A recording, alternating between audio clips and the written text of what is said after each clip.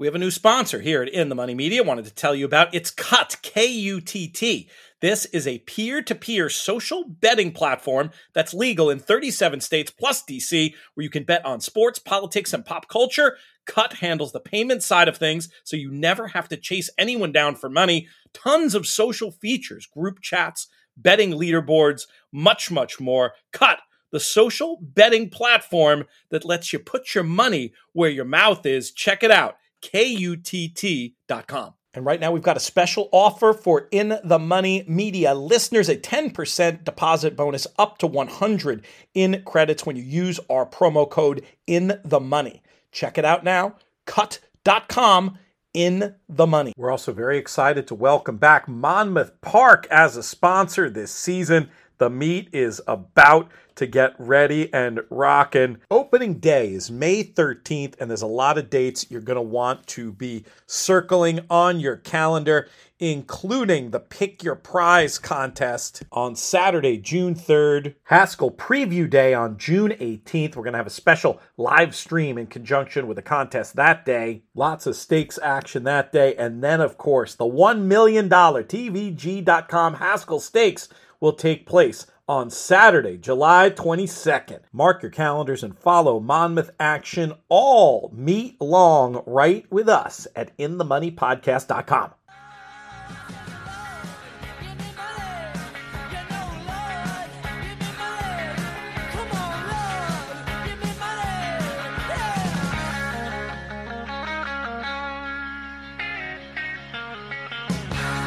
Hello and welcome to the In the Money Players Podcast. This is our show for Monday, May 15th. I'm your host, Peter Thomas Fornital, back from Florida, getting ready to head down to Baltimore, but in the Brooklyn bunker once again for this day. And this show, we're doing something a little bit different. If I'm being honest, I think as much as anything else, the plan here is for me to get some free therapy from people who have worked in this game and have perspectives that I really want to hear when it comes to the larger question of where horse racing currently resides in our cultural landscape.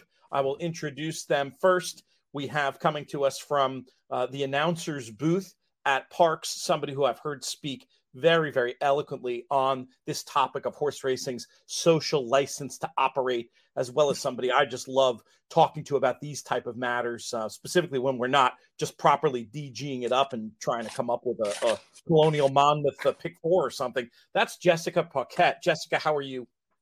I'm great, PTF. You know, this is kind of a weird time for racing. I'm looking forward to having this conversation. And I think these are conversations we need to be having a little bit more as we move forward into the future of racing. I think that's a great point. There's a lot of people in racing who I don't think take this stuff seriously enough. You hear, these sort of status quo defenses, and I think this will be a chance to maybe challenge some of those. And the other member of the team to do that, someone whose appearances on the show are always wildly popular. He's the Hall of Famer, Jay Privman. Jay, how are things with you today? Pete, they're good. Looking forward to the upcoming Preakness, and hopefully it won't be as dramatic a time surrounding the middle leg of the Triple Crown as it was the first leg of the Triple Crown.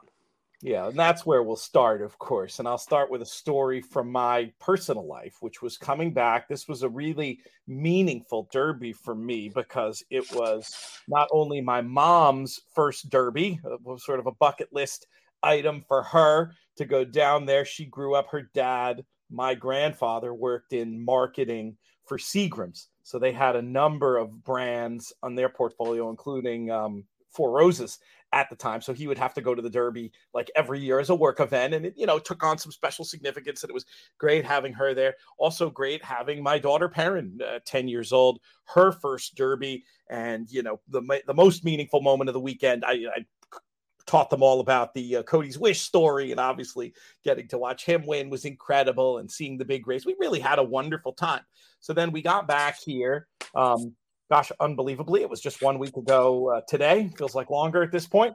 And took Perrin to her guitar class. Her guitar teacher, somebody I really like, does a great job teaching Perrin. And I picked Perrin up from guitar, and she looks ashen. And I'm like, "What's wrong, Perrin?" And she says, "Well, Daddy, Michelle told me that 7 of the Kentucky Derby horses died in the race. No, not what happened at all. But it led to the serious conversation about, a position I, didn't relish, but accepted the responsibility for, trying to explain to her what the very real dangers are for these animals. But like the biggest takeaway to me, and you guys are, I think it's seen this on Twitter and both participated in some of the conversation there. Like, this is what the world sees. The world isn't seeing necessarily Cody's Wish. The world isn't seeing the great story of Mage and where he came from. They're seeing the deaths, and it colors the way the world looks at our sport. And as a father, it led me to some questions about, am I explaining this correctly? Anyway, Jay, I'll bring you in first. Does that story surprise you at all? That that would be the feedback? No, the feedback wasn't, "Oh, that's so wonderful, you went to the Derby," but led right to the horse deaths issue. I would question the person instructing your daughter as to what content they should be having with the child as opposed to you. But writ large, yeah, I mean, I'm sure you and Jessica and myself, we've all encountered these things in social settings, and it happened with us. My wife and I were out with some friends, and we were having dinner, and I thought, oh, good, we're going to get through the dinner without this coming up. We're going to get through the dinner without this coming up. And just as they're like going to drop us off back at the house, oh, by the way, and I'm like, oh boy, here we go. And it's, it's deflating, but I think it really does, to your larger point, speak to how the general public views things. And it is incumbent upon racing to have best practices that are more than words and are actually actions. And that's, to me, where the gulf is. And it's gotten better, but it's still too wide, where we can say whatever we want, but our actions are what's going to tell the tale here. Well, that's exactly it. There's only so much we can, in our echo chamber, say how much we love our horses and how much safety matters and how important it all is. But now we have to, put our money where our mouth is a little bit and show that we really care about and respect these athletes. Is the California model something that racing should be paying more attention to and trying to emulate in other places? I mean, is this as much of a success as it seems to be from where I sit? I don't want to be naive here. And Jay, I know you have your finger on the pulse out there, even in your current non day-to-day role in California racing. How successful have California's efforts been, and is this something that can help in a national way? Yeah, I mean, the efforts that have been made out here have been tremendous, and the strides have been tremendous. But they emanated from a really dark time that should not have happened to begin with. And I think if everybody's got their oars in the water, rowing in the same direction, good things can happen. It got off to a rough start here because I think it happened in California, and I've seen it elsewhere too. One of the things that I object to is there seems to be a knee-jerk reaction when issues like this happen, that it's the horseman's fault that there are issues coming up. And as we are well aware, and as I think the industry is well aware, but tries to shade sometimes and not be completely honest, there's multifactorial reasons why horses can get hurt, up to and including track maintenance. And that was the thing that I just found objectionable about the way things got started in California. I think they've improved. And I think if the industry can move forward with the attitude that, everybody's got skin in the game here, and to stop pointing fingers and saying, well, it's not our fault, it's their fault, better things will happen. The blame game definitely does come into play. Now, Jessica, I don't know if you're prep you for this, and maybe we'll kick it back to Jay, because I certainly don't know the answer to the questions, the question I'm about to ask. But in terms of what California has done to reduce fatalities, what do you think? What are the most important lessons we can learn that might be able to be applied to racing nationwide? Well, I think the most important thing is that we don't lose sight of progress in the pursuit of perfection. I think what they are doing in California should be applauded and should be emulated wherever it's feasible. And, I don't know if we're ever going to get to 100%, but the constant pursuit of making it safer and doing all of that we can, I think is incredibly important. So not losing sight of progress in the name of perfection is, I think, the starting point. But to Jay's point, I think, there are a lot of factors that contribute to these problems. And the more we come together and the more we support things that are designed to make the sport safer, like HISA, I think the better we can be.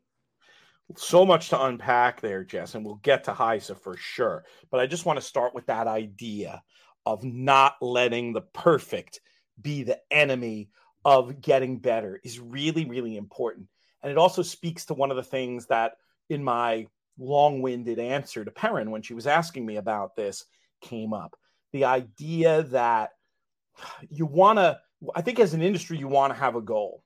And for me, I don't think it's healthy to have the goal be 0 deaths just because of the nature of horses and what we've all in our lives seen, where a horse in a field having the greatest life in the world will find a way to kill itself from time to time. Like is that right, Jess? I always joke, because you have to have gallows humor with horses or you'll never survive, is that sometimes I think they spend their day trying to think of the most expensive and inconvenient way to die. But this is coming from a place of, absolutely, I would do anything for all of my horses. And, but they are impossible even under the best circumstances sometimes. No matter how much you try, they'll break your heart. But that idea, on one hand, as like a business person, I don't mind setting a goal that I know I'm never going to meet, in the sense that Jonathan early on in a lot of our meetings about In the Money Media would say things like, shoot for the stars, land in the clouds. And there are some business ventures where I think that's healthy. But when it comes to this very question of the social license to operate, is that the tack we should be taking, or should we try to incorporate into the messaging what's possible and impossible? Or does that just give us the impossible marketing chore of saying, well, there were fewer deaths, so that's better? This is the real, I think we're into the heart, for me, as a marketer and as somebody who loves horses, of the real conundrum we face here. Jay, what should our goals be? I think it's to be showing that we're doing the best things that we can possibly do. There is never going to be 0 horse deaths in racing, just as, and this is the point I like to bring up with people who question things about racing, there's never going to be no deaths in trail riding or show jumping or any other equestrian performance sport. There's inherent risk, and that's the phrase I like to come back to. There's inherent risk involved in any of these endeavors. So unless you want to completely eliminate all equine performance sports, there's going to be some risk of some measure, some percentage involved. And I think what we have to do is try and reduce that as best we can, and explain that, look, unless you want to eliminate all performance sports, and I think there are some organizations out there that would like to eliminate all performance sports. Racing just happens to be the most high profile of them, so it's an easier target than it is going to Griffith Park and saying, I don't think those ponies should be taken out and ridden by children. But that's, I think, the overall message that we need to be getting across, is that we're continuing to strive and do the best we can. But as I said, early on in here, it needs to be actions, not words. Let's talk about those actions, especially vis-a-vis California, Jay. What are you seeing? What have you seen on the ground out there that you feel like could play from, an across the country level, things that aren't being done other places that are being done in California that have worked? So I can't speak to what's not being done in other places. So I wouldn't want to, presume that there's other places that are doing things wrong or differently. Obviously I'm much more familiar with what's gone on out here. In some ways, I think some of the things here are almost an overreach, and they don't allow for the experience of top class horsemen and trusting them. But that said, there's been greater scrutiny in terms of being approved for workouts, scrutiny in terms of veterinarian checks. And I think that it's just at the point where, you've got to be perfect to run, or as perfect as can be to run. And that's not a bad thing. I don't think we want the situation that we've seen, in, for instance, Arizona, where when horses are injured there's excuses given that, like, well, we didn't have time for morning vet checks. I mean, if you don't have time for morning vet checks, you shouldn't be racing. Correct. That to me should be a non-starter. So those are some of the things I've seen here. There's just been a greater emphasis on veterinarian checks, and that comes with, you've got to spend the money and hire the personnel, and you have to hire the competent personnel to be able to do that. Jess, it sounded like you had something to piggyback on that. Well, yeah, very much so. And I think it's worth understanding that some of the criticism and that we get is of our own making, and it is well deserved. And some of it is coming from true fringe groups and extremists that, if they ever succeeded in getting rid of racing entirely, they would come for show hunters and show jumping and the Western pursuits and all of the other disciplines where animals are working animals. And I think it's important to consider, while we shouldn't kind of play to them, we do need to make the general public more supportive of racing, so we have people in our corner. And I think you hit on something really important, and that's the whole Overton window concept, right? For those that don't know what that is or have some questions about it, just the idea of where the general public is with a certain topic and the extreme groups can move it. But and I don't want to name check the loonies here, but a group that believes in the concept of speciesism, who would have you believe that pet ownership is an unethical pursuit. That's so fringe as to not even they become such an easy straw man to tear down and say, oh, they're just crazy, we don't need to worry about them. The problem isn't them so much as the way that their views have taken it to the center, where a well-meaning music teacher feels like it's appropriate to have this conversation. That's happening everywhere, I think. Where you have people in the middle, and they're wondering what's going on with this, and is the risk, are the downsides worth the upsides? And I think that's a really important concept, and that to me is where the threat ultimately comes from. Is obviously they're always going to be racing in Kentucky. They're always going to be racing in Arkansas. They're always going to be racing in Texas. The future of racing in New York, the big news there, that's been safeguarded for quite a while anyway. But I still think California is a place where, from what we've seen, thank goodness for the positive news coming out of there that we've talked about so far, but I feel like there's a very realistic threat. And then, of course, you look at what's happened politically even in Florida with the dogmen and greyhound racing. Anyway, the point I'm trying to make is, I think it's a big mistake for those in racing to just use the straw man arguments and say that this doesn't matter and we're never going to win over these people and It's not them that we're worried about. It's that giant center cut of well-meaning, thinking people who just might not understand everything that's good about racing. Am I correct, Jay, in that those are the people that the powers that be in racing should be properly worried about, and that we might be at a point where we have some concern with keeping them on side? I think that's a fair overview, Pete. I really do. I think you're never going to satisfy the fringe groups, because they'll only be satisfied with the elimination of a performance horse endeavor. So that's not going to happen. And I think, in some places they've tried to bring those groups to the table, and it's just, to me, it's a Trojan horse when you do something like that, because they're just not going to be satisfied. I think your point is correct on writ large, and I think getting to that point is the challenge. We've seen what's happened with circuses, and we've seen what's happened with greyhound racing. And, it doesn't take a whole lot of thought to realize that, racing is potentially in the crosshairs next. And, we need to be as the best we can be in order to stave off those kinds of challenges. Jessica, what do you think about this concept of, where we stand in the public consciousness? I think Jay's point about the circus is dead on. I mean, how far away are we from that potential fate? Well, I don't think the doomsday clock is at 11:59 yet, but I do think it's also maybe a dangerous ground to play on, where we think racing's always going to be safe in certain states and certain jurisdictions. I think we should be operating at all times with the idea that if this went on a ballot, would we make it through it? Like the Greyhounds did, and like the changing nature of circuses. As we continue to know better as an industry, we have to continue to do better. And as times change, we have to evolve or die. This feels like a good point to get back to the HISA potential can of worms that you brought up earlier, Jessica.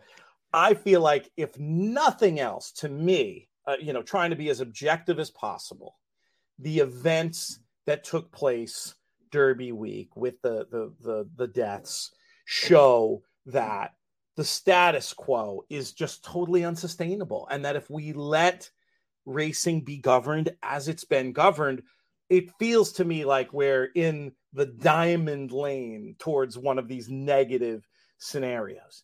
And you want to talk about not letting the perfect be the enemy of the good. HISA can certainly come into this conversation vis-a-vis that particular idea. Where are you, as somebody who's lives, breathes, and sleeps horses and racing to some degree? Where are you with HISA at this point? Is this an opportunity for them to maybe win over some of the people in the industry who've been a bit unimpressed to this point? I think the most disappointing thing is the continued pushback from the industry, which just further shows how disjointed we collectively are. This is an opportunity for us all to come together and say, maybe this isn't perfect, maybe this isn't ideal, but it is what we have. And the best way forward, is to come together and support it and make it something that is better for all of the stakeholders in the industry. But if the past couple of weeks have shown anything, it's that some of the status quo continues to really push back on this in a way that, you just want.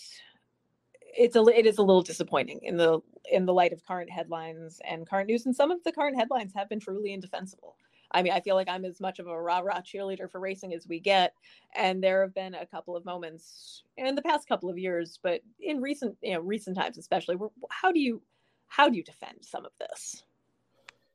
Jay, you and I had a memorable conversation about HISA at one of its darkest points, I'd say.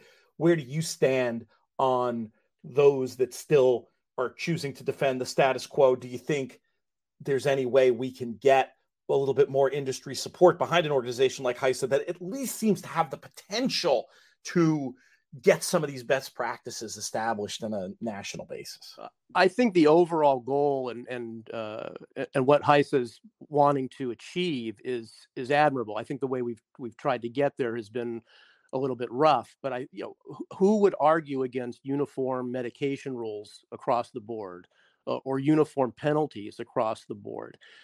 We too often have situations, and let's take a step back one level from horse fatalities to just medication violations.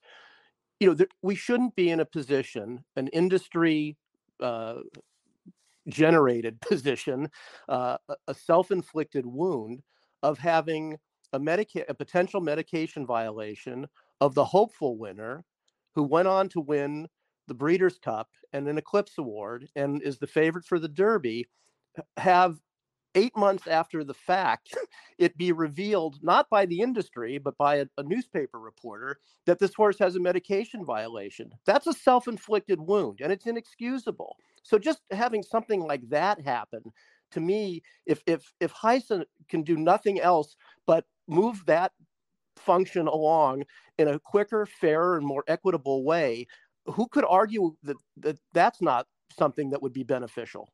Can I interject a little on this to the point of course by a newspaper reporter? One thing that I find that the industry tends to do when there are negative stories, especially when they come from outside of the trades, is there's this reaction of these people are anti-racing and they're haters and they are cancel culture and things of that nature. And if we didn't give the opportunity for negative sort of press, this negative press would not be there. It's not that people are not writing good stories. It's not like there aren't a ton of positive, wonderful things to report in the industry. But when we continuously let these negative stories grow until they're these big monsters, this isn't something that, outside reporters are doing their job of reporting. I agree with you on that point exactly. I mean, this was an industry generated error. I mean, it shouldn't have come to that, right? It should never have come to. I think we're in complete agreement here. I mean, it shouldn't come to that. And I think for people to react that, oh, this is from the same source that's just trying to tear down racing, I think you need to take a step back and go, all right, what was reported here, and whose fault is it? We can quibble over the conflating of overages of legal medication with what, comparing that and trying to make it the same in a news story as what, Navarro and Service were doing. I mean, that to me is a fair quibble over some reporting that's done, but you cannot quibble that 8 months after a violation happened, it comes out not from the industry, but from a newspaper reporter, and it shouldn't be coming out 8 months later at all to begin with. It should be coming out immediately. Yeah, it's ridiculous. And I'll take some subtext and make a text here. So Joe Drape, does have this reputation among some within horse racing. Oh, he hates racing. He's looking to do X, Y, and Z. My criticism of the Forte piece, completely agree with everything you're saying. This is a story that needs to be reported and talked about. I did think some of the language was charged, and not. If I was the editor, I would have advised not having doping be in the first sentence, because to me, what that does is it does conflate Todd Pletcher with Jason Service, and I think it gives people within racing an easy knee-jerk way to change the conversation and dismiss this disgusting, completely unacceptable practice of the way these the way these violations are dealt with. And it allows, instead of focusing on that completely obvious wrong thing, it allows people in racing to say, oh, he hates racing, he's conflating Pletcher with Service, and then not taking it as seriously. We've gone down the rabbit hole here, and I know you guys both respect his work immensely, but am I wrong, Jess, about how I feel like that word is just the wrong word to use there? Correct me if I'm wrong on this, right? I might be, but is my understanding correct in that meloxicam is not authorized for use in horses in the U.S.? It's only in Europe and Australia.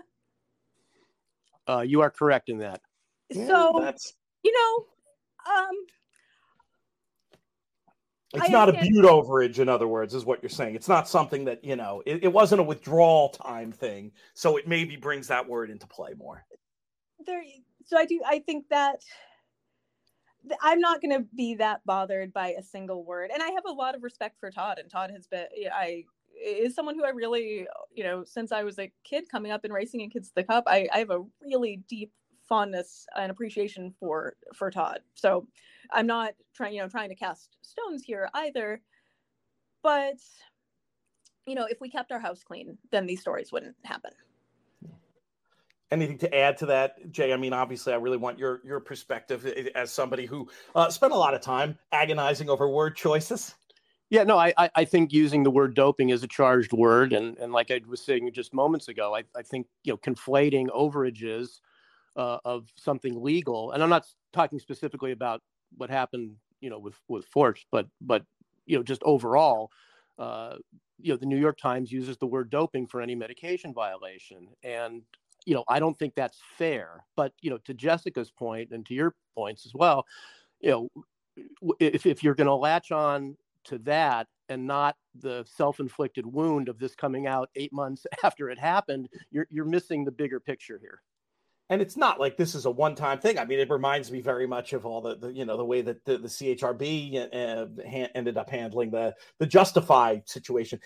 I mean, how can anyone argue that what we have now works at all when you have these high-profile stories that then, I mean, just if you're a racing person that doesn't think about this from the bigger picture, how do you think this makes us look? I mean, we're looked at look like a total joke that doesn't have its house in order and is ripe for political opposition. I mean, I just wish within racing we could at least get on the same page about the unacceptability of all this stuff, as opposed to just pointing fingers. And pointing fingers is actually a place that I want to go next, because when something like this happens, you know, in some of my private conversations with friends, people who are on the side of racing, they want somebody to blame, right? When an incident like what happened Derby week happens, and I can't give them somebody to blame. I just don't think it's I don't think it's a situation that lends itself to that, and it's very, in our human narrative desiring brains, is a very inconvenient thing. Am I alone in saying that? Do you think, when you look back to what happened Derby week, Jay, that there is a particular party we can blame, or is it just all about a system that doesn't work? Well, I think everybody needs to be, you know, as we've said early on here, everybody needs to be, you know, pulling their oars in the water in the same direction. And when, for instance, to cite specifics of the Churchill Downs situation, there was a release that came out, or a statement that came out, that tried to cite the work of Dr. Mick Peterson and it sort of used language inappropriately, saying that he had said that the track is safe. And there was rightly pushback on that afterwards from, you know, a respected veterinarian like Wayne McElraith, saying that, you know, that's just not what Dr. Peterson has said and would never say about any racing surface. He talks about consistency. And that goes to something I said, you know, early on here. There seems to be this notion among racetracks that they don't want to take any responsibility of any percentage whatsoever for anything that goes on. And they're always looking to try and pin it on the horsemen. And that goes to the point that you're making, which is we can't just point fingers at one another. We have to be honestly responsible for our own house and do better across the board. And when you start putting out statements that, like, well, we know the track is safe, and that's not what was said by the person who you've had come in to consult about the track. He didn't say it was unsafe, but he didn't say it was safe. And that's, to me, a way of trying to pin the blame on trainers and make them out to be the bad guys. And you're not going to get complete buy-in from everybody when people who you need to have buying into this are having people accuse them wrongly or unfairly of being the sole problem. I think you've really hit on something that does lead in specifically these horseman groups to have doubt about how this could potentially play out for them in terms of a nationalized system. Is more blame just going to get pushed their direction?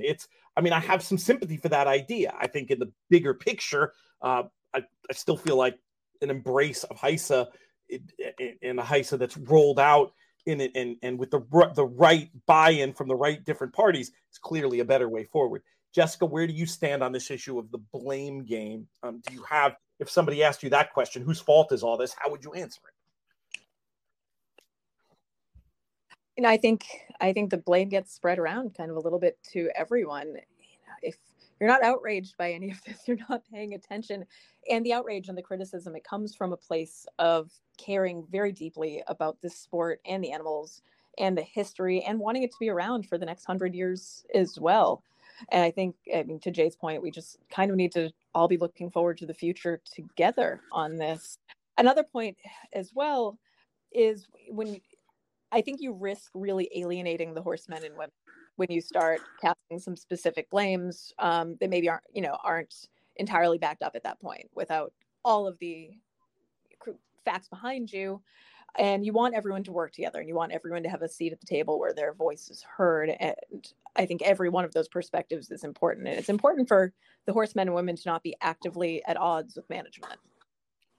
We have definitely seen a fair share of scapegoating, some of which I certainly understand where it came from. In the Baffert situation, it's hard for me to get too up in arms about the way that the Churchill treated him, given the body of all the evidence. But that goes on a lot, I think, in terms of there's this desire to scapegoat. I had a reporter call me the other day just looking for perspective. And I mean, the person was begging me to throw Safi Joseph under the bus for what happened. And while I did think that was certainly a bizarre set of circumstances leading to two horses having heart attacks, I'm not willing to say that Safi Joseph is doing anything different than a whole heck of a lot of other people are. And I think obviously, but that's probably worse, right? If they're all, keeping up with the Joneses cannot be the way we're operating here. Yeah, that's an interesting way of looking at it. I was definitely thinking of it more in terms of just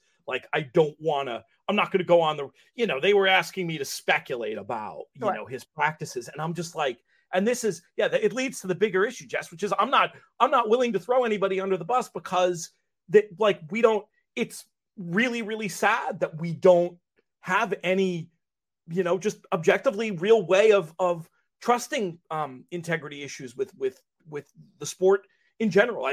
It doesn't seem to me like there are any best practices for policing this stuff. And it's this further and further erosion of the public confidence and also the confidence of those that work in the industry as well, where we can all joke and speculate amongst ourselves about who's doing what, but until you have proof, you really can't come out and say anything either.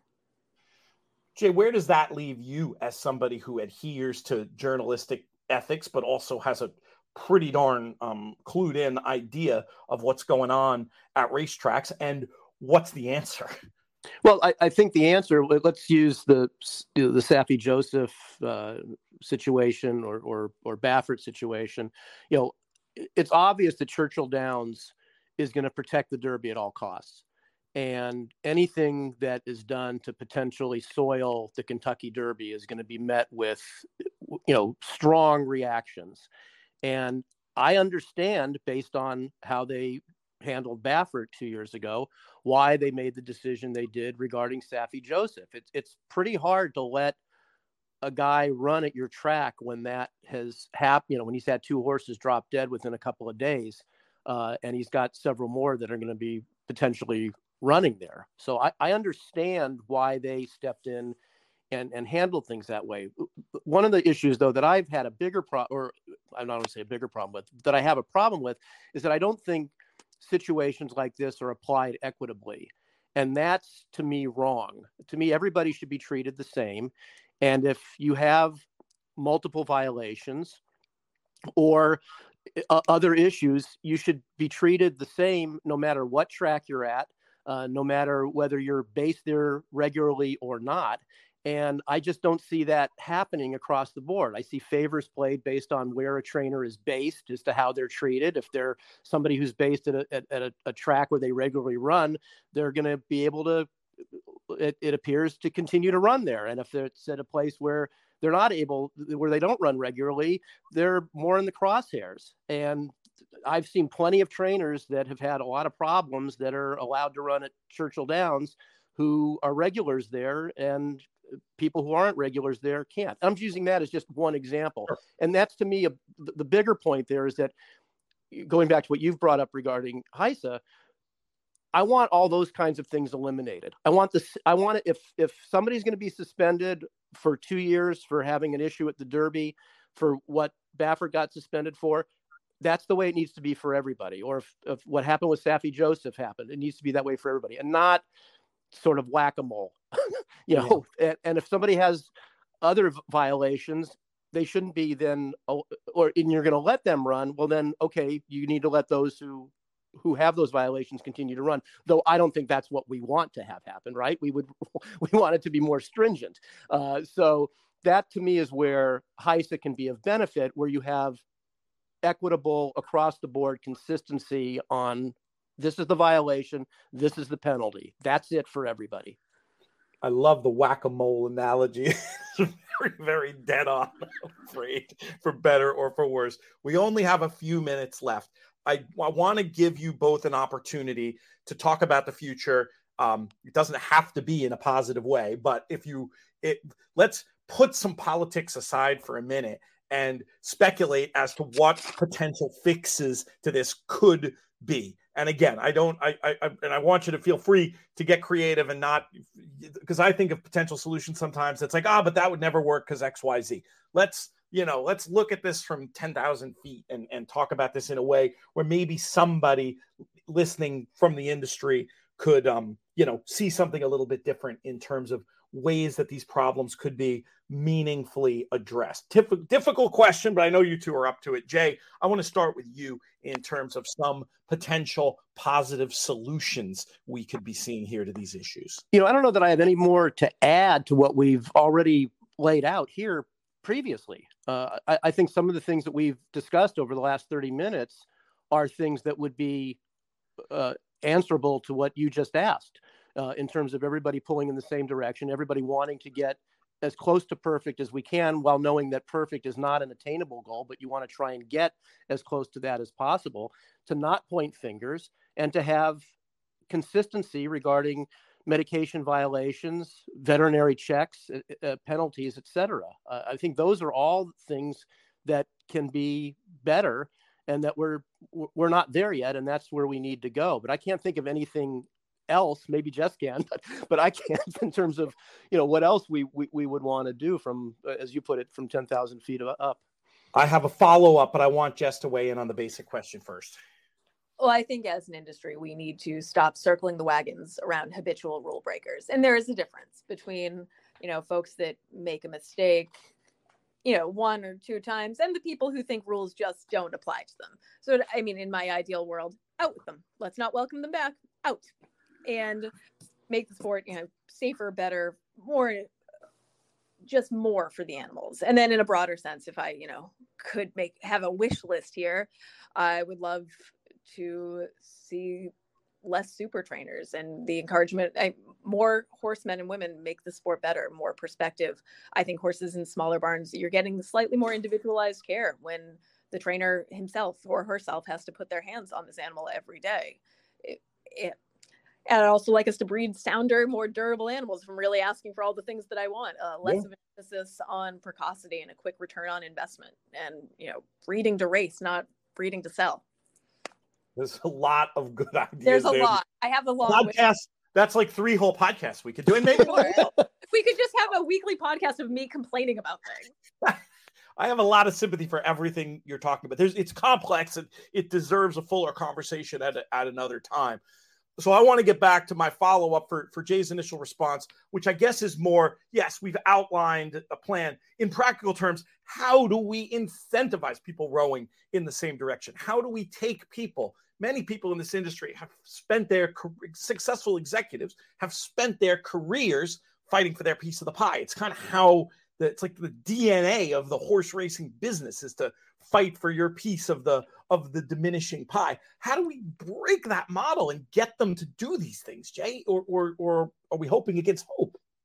Well, I think if you just maybe forward them clips from all the different newspapers around the country over the last 2 weeks, or handle figures over the last 10 years, if that doesn't soberly wake somebody up as to what's going on and why trends need to be reversed, then I don't know what would.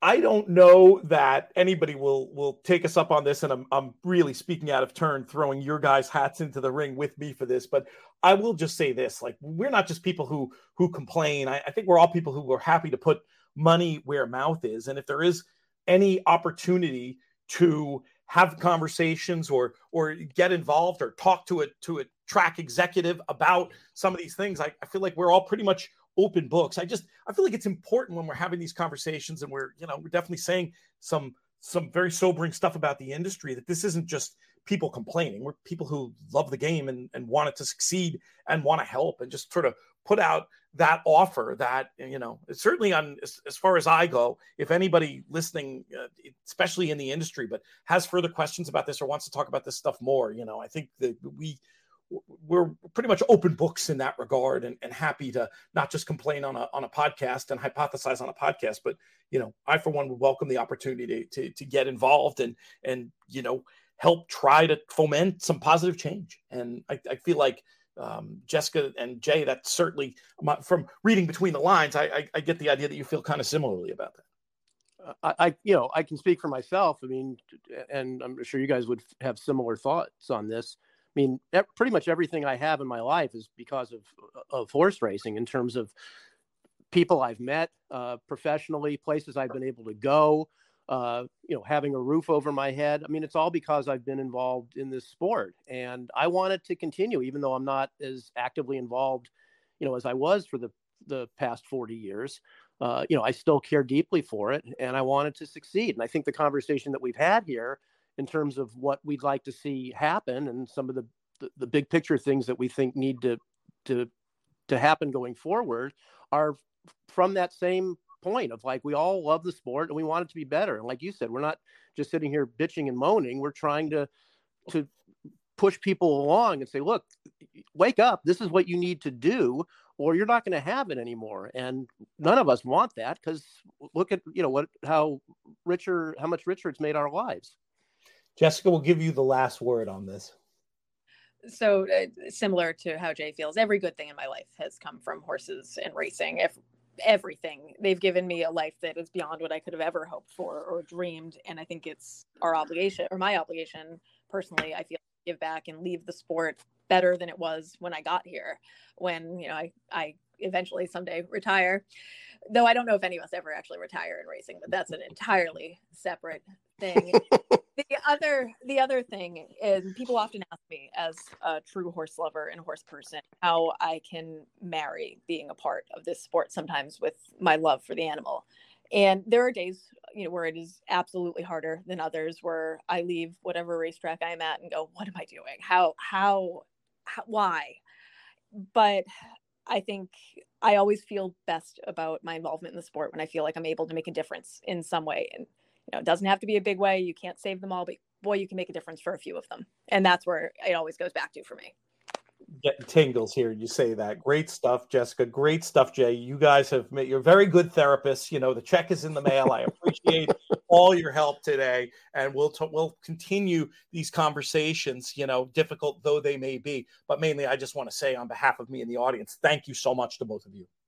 It's my pleasure. Thank you.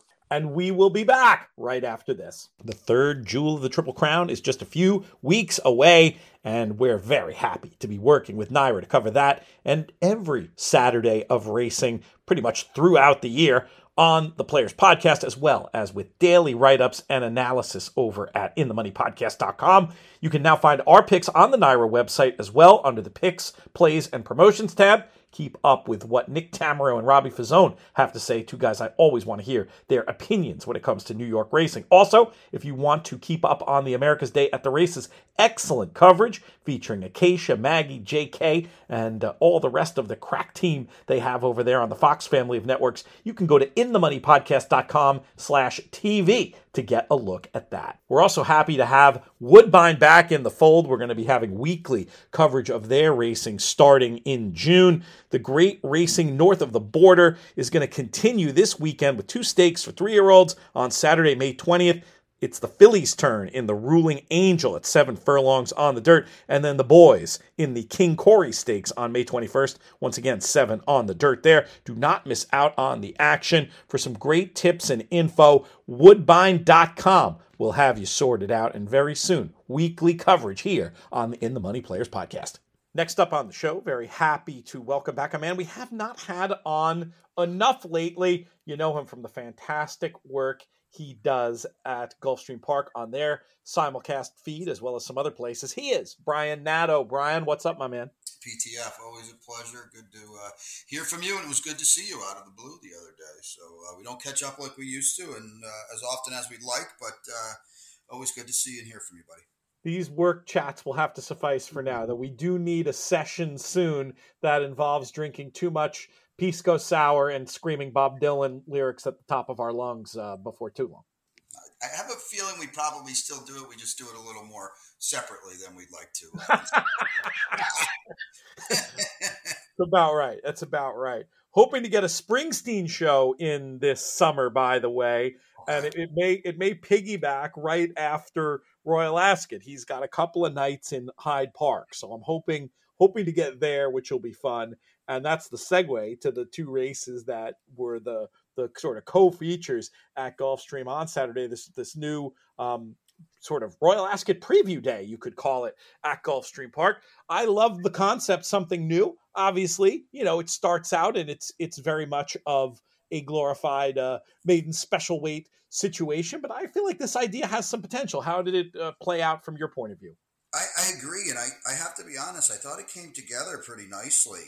We weren't really sure what we would get because when you're talking about May 13th, you kind of hit it on the head, Pete. You're not going to get a lot of winners. Let's just be honest. It's May 13th. We've just started integrating 2-year-old races, probably for 5 weeks now, and certainly you've got Keeneland and Kentucky, but you don't really know what you're going to get. But I was pretty impressed with the product that they were able to draw in the fields they were able to get. Certainly the Wesley Ward horses, George Weaver, he shipped down a few horses, the Arundel horses that we had here, Ralph Nix, and I was very happy with it, Pete. And I do think you're right. I think it's got some legs to moving forward. And I think the other thing I said too was Ascot, and it's largely because of Wesley Ward, let's be honest, but Ascot has really captivated the American public, and I know you can speak of this, in the last, 5 to 7 years, I guess. We get daily TV now, and it's in the middle of the morning. Everybody kind of likes that. I just feel like it's really taken off in the last half decade or so, and it's kind of cool to be able to be a part of it now here at Gulfstream Park.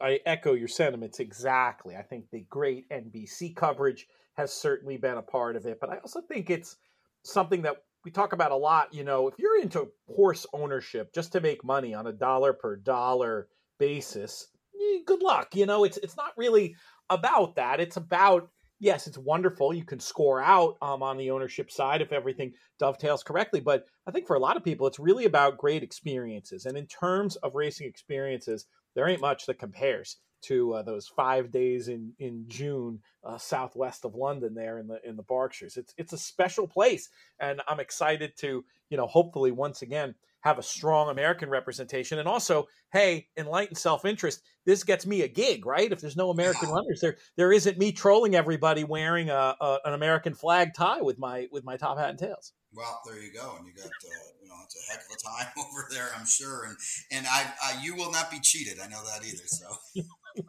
let's talk about the Royal Palm Juvenile Stakes first. And speaking of trolling, is Alex Bregman trolling us Mets fans with the name of this No Nay Never colt that won No Nay Mets? Is that what's going on there? Pete. It's funny. It's not funny you mentioned the Mets, but you asked me when you texted me earlier, what time do you want to do this? And I was going to tell you, could it be around 4 o'clock so I don't have to watch the Mets today? My God. I couldn't figure it out. I don't know. Obviously, he's a great baseball player. They don't even play in the same league anymore, right? I don't know. I couldn't figure it out what it was, but I guess so. And then, of course, it's a Mets Yankees exacta, and I didn't have a piece of it. Not that I like the Yankees, but I got nothing out of it. But I could not figure out the connection. No name Mets for a Houston Astros. Maybe it's a double bluff. Maybe it's a reverse troll where he's putting that out there. He's trying to get on Uncle Stevie's radar for when, I don't know when his contract is up, but maybe who knows what's going on. Well, the horse runs. Horse runs a good start pitching. He's not going to get on the Mets. Yeah, we'll leave. We could do a half hour easy on the worst team money could buy part 2 that we've been seeing on the field here. Hoping there's still time to turn it around. A couple of 40-year-old pitchers as your building blocks. What could go wrong? Right. But let's talk about this horse. Now, this one looked better than it came back on the clock. Absolutely love this horse's pedigree. I have a group winning dam. You've got obviously No Nay Never, which is Ascot bloodlines there for sure. But it's pretty, as somebody as clock focused as me, it's hard not to take kind of a cynical view when you see it come back an 81 on the Timeform US scale, equating to about a 61 on the Beyer scale. I haven't seen the actual Beyer yet. Cool, interesting race, baseball exacta, but probably one that's not going to be a relevant form line going forward at Ascot, even though the bloodline of the winner might suggest otherwise. Yeah, I think that's fair, Pete. We'll get to the other race in a second. Wesley Ward ran 2 first-time starters, and holding the line was odds on. I kind of feel like because he was, trained by Wesley Ward. We'll get to the other one who was okay, but nobody did a lot of running in this race. To his credit, he was professional. You can't take anything away from him. And George Weaver certainly had him ready to roll. But, you'll look at Mattingly, who ran second and ran well for Joe Orsino, but he looked like, to me, a horse that wants every bit of, 6, 7, 8, 2 turns kind of a horse. And he was comfortably second. And then, Zano at 77 to 1 is third. So, yeah, you're allowed to think of the 2 races. This is probably the one where you might want to fade a little bit the horse going forward. Let's go to the other race, which told a very different story in terms of the clock. Friends at Black Type Thoroughbreds buying into Crimson Advocate after that first race, and part of their interest was the gate speed that this one had shown, and she showed it in spades this time around. Breaks off there running. Wesley Ward's Ocean Mermaid looks like she's going to make it a race for a second there at the top of the lane, and Crimson Advocate has way too much. This one much more favorable on the clock, a 104 time form US, and a horse that, if all goes well, I do think we'll be seeing. We'll probably see the other one at Royal Ascot too. I mean, why not, right? With the expenses paid trip, but Crimson Advocate's one that feels like could maybe make an impact there if they get the right kind of ground. What did you think of this run? Yeah, I agree. I mean, if you line up the races, she beats her stablemate by 6 lengths. So I mean, yeah, that's how good she was. I picked her. I liked her. I certainly didn't think she was going to bottom out the field on the front end, but boy, she was really, really impressive. I'm sure you watched her debut. She ran in spots at Keeneland.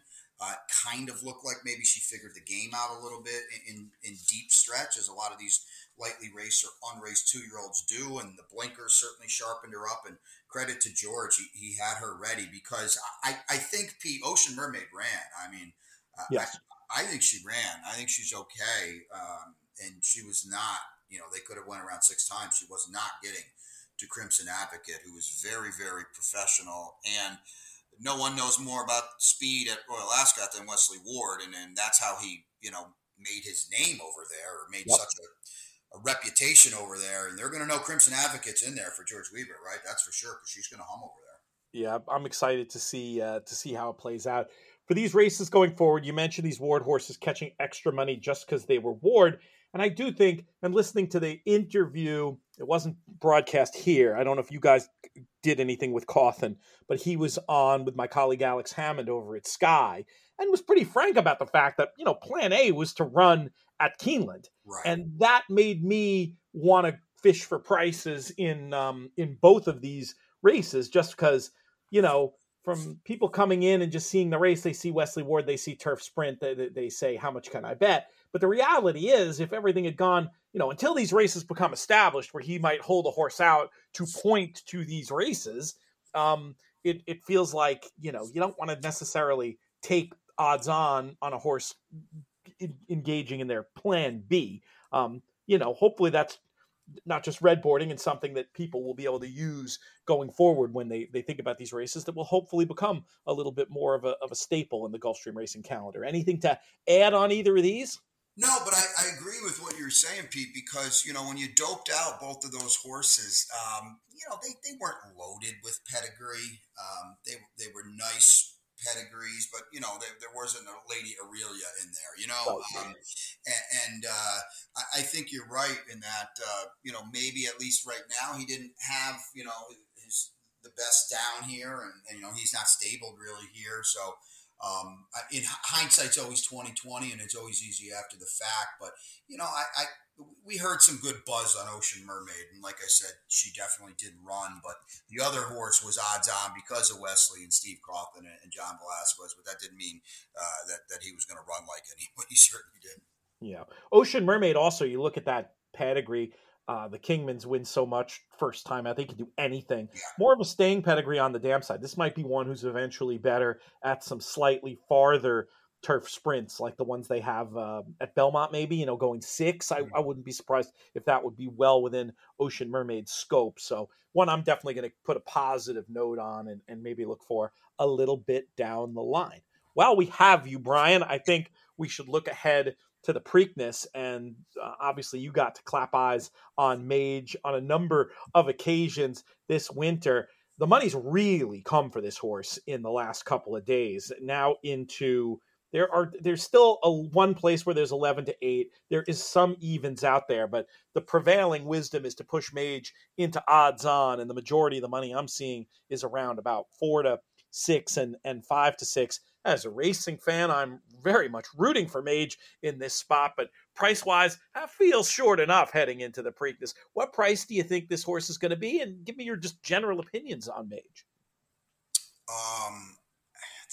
He's got, he kind of has to be 6-5, doesn't he? Or evens. And, he beat everybody. This is the thing I said, about Mage going into the Derby, and I did some things with Travis Stone. We were out there, and I said, listen, I feel so confident that Mage is the best horse in the race.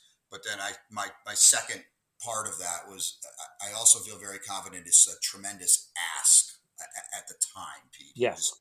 He woke up on, I think, January 28th as an unraced maiden. Okay. Correct. So, that was Pegasus Day that the maiden win was. Thank you. So, now, though, it's scary for the rest of these horses, isn't it? Because Mage was playing catch up, and Mage is caught up.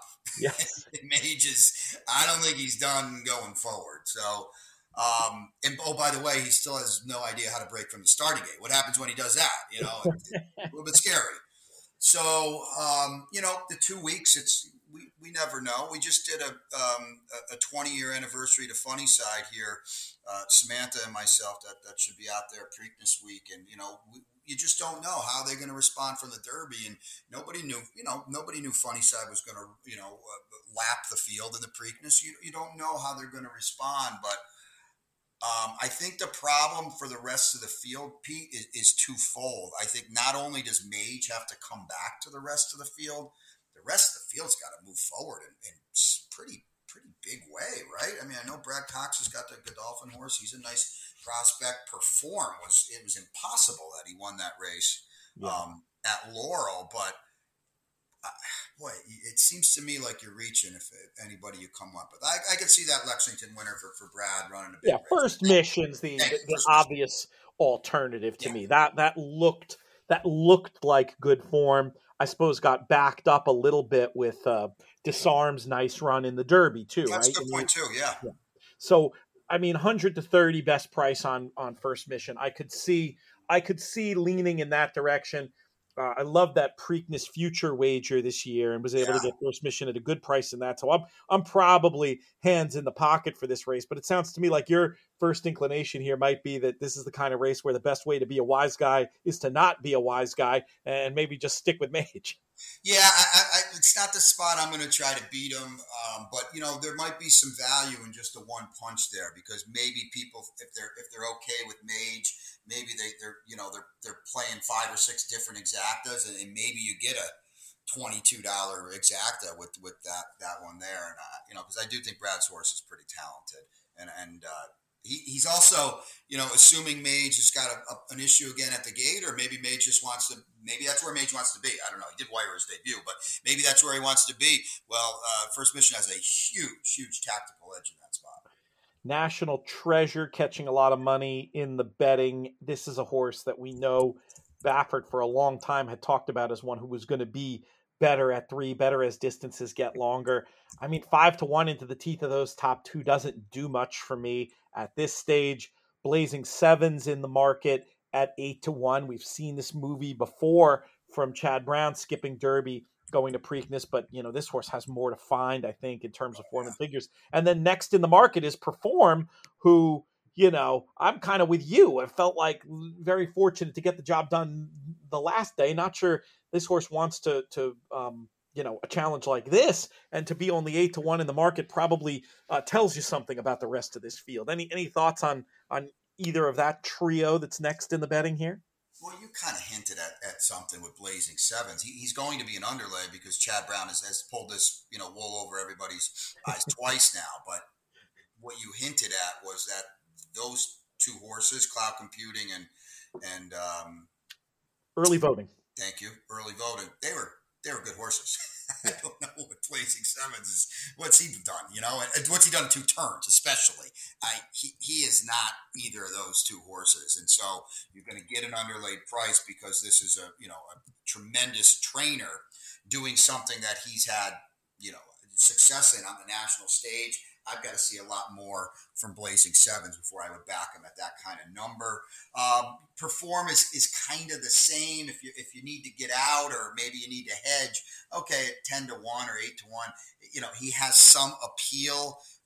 The win was, if you haven't seen the win, just go back and watch it in the Tessio, I believe it was. It was the Tessio. It was impossible that he won. It was impossible that would have been good to run 4th, and somehow he won, and he actually kind of sort of won almost comfortably late. But these are the big boys on Saturday, and he's got to run a lot faster, and he can't pull that kind of stuff either. So I think the gap from the top 2 and National Treasure, I don't know. He seems like a reach, doesn't he?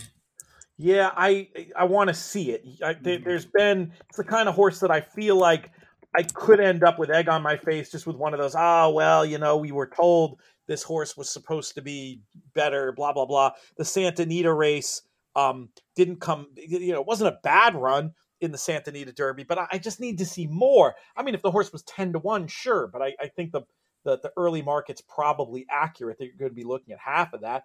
And you talk about Blazing Sevens, the claim to fame is of taking advantage of a pace meltdown in the slop so far, and the form of the Bluegrass is looking yucky. Yeah. 8 runners to come back, and I don't think any have even hit the board. So I think I'm comfortable being against there. 3 long shots will round out the field. We got the news that the Maryland bred Coffee with Chris will be taking part. Red Route 1's name in there, as well as a runner called Chase the Chaos, who I'll admit I would have to look up to be able to tell you much about. But, at least we are going to have, a field of 8 or 9 taking place. I think that's, hopefully we'll have, I think it's going to be an exciting race. And I think First Mission versus Mage is a pretty good storyline at the top of it.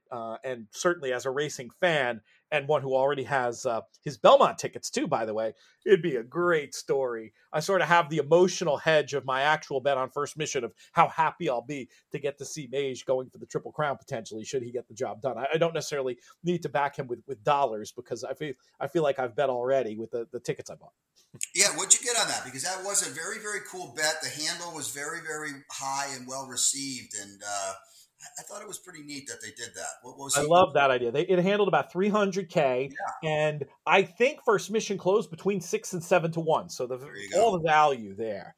And the folks who believed in Mage for that bet, like our buddy Chris Andrews from VSiN, who the Preakness Future bet actually sponsored our Monster Pod this year. So everybody got 100 to spend in the market. So Chris is alive with his 100 on Mage, which I think was something in the order of 25 to 1, and we got a lot of people with that 6 to 1, 7 to 1 on First Mission. So it's just adds a little bit of intrigue, and I'm pumped to be going down there. I assume sometimes they call folks in from the far corners for the Preakness, but I assume you will be in South Florida next weekend.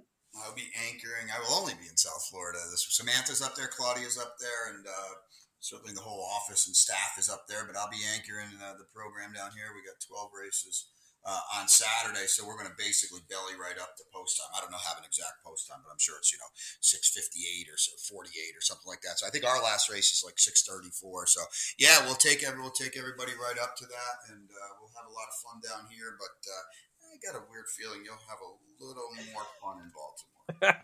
I'm hoping it's going to be great. Hopefully the weather cooperates. It looks good from here. Maybe some showers, but it's not going to be 97 degrees like it was last year. So we're going to call that. We're going to call that one a win. And there's a lot of time between races, so definitely be looking at the Gulfstream feed. Brian, you and your colleagues do a fabulous job making that fun, and also providing some invaluable information, as you did last weekend, giving out that nice priced winner in that Royal Palm Juvenile Fillies. Brian, we will have you back on soon, and just really appreciate your time today. PTF, man, it's always so good to hear from you, and anything you need, to let me know. So I appreciate it, buddy. Cheers, my friend. That's going to do it for this edition of the show. I want to thank Brian Nadeau, Jay Privman, and Jessica Paquette. once again for their contributions today. We'll thank our founding partners, 10 Strike Racing. Looking forward to seeing some of the 10 Strike crew this weekend down in Baltimore. That's going to be a lot of fun. And of course, the Thoroughbred Retirement Foundation. To find out more about the work they do, visit our page, trfinc.org/players. Lots more fun projects to come with them in 2023 and beyond. Most of all, though, I want to thank all of you, the listeners, for making these shows so much fun to do. Reach out to me on Twitter @LoomsBoldly or through the contact page over at inthemoneypodcast.com. That goes straight to my email with any racing questions, business inquiries, whatever it is you might have for me. I am very much around. This show's been a production of In the Money Media. Our business manager is Drew Coatney. Our chief creative officer is Jonathan Kinchin. I'm Peter Thomas Fornital. May you win all your photos!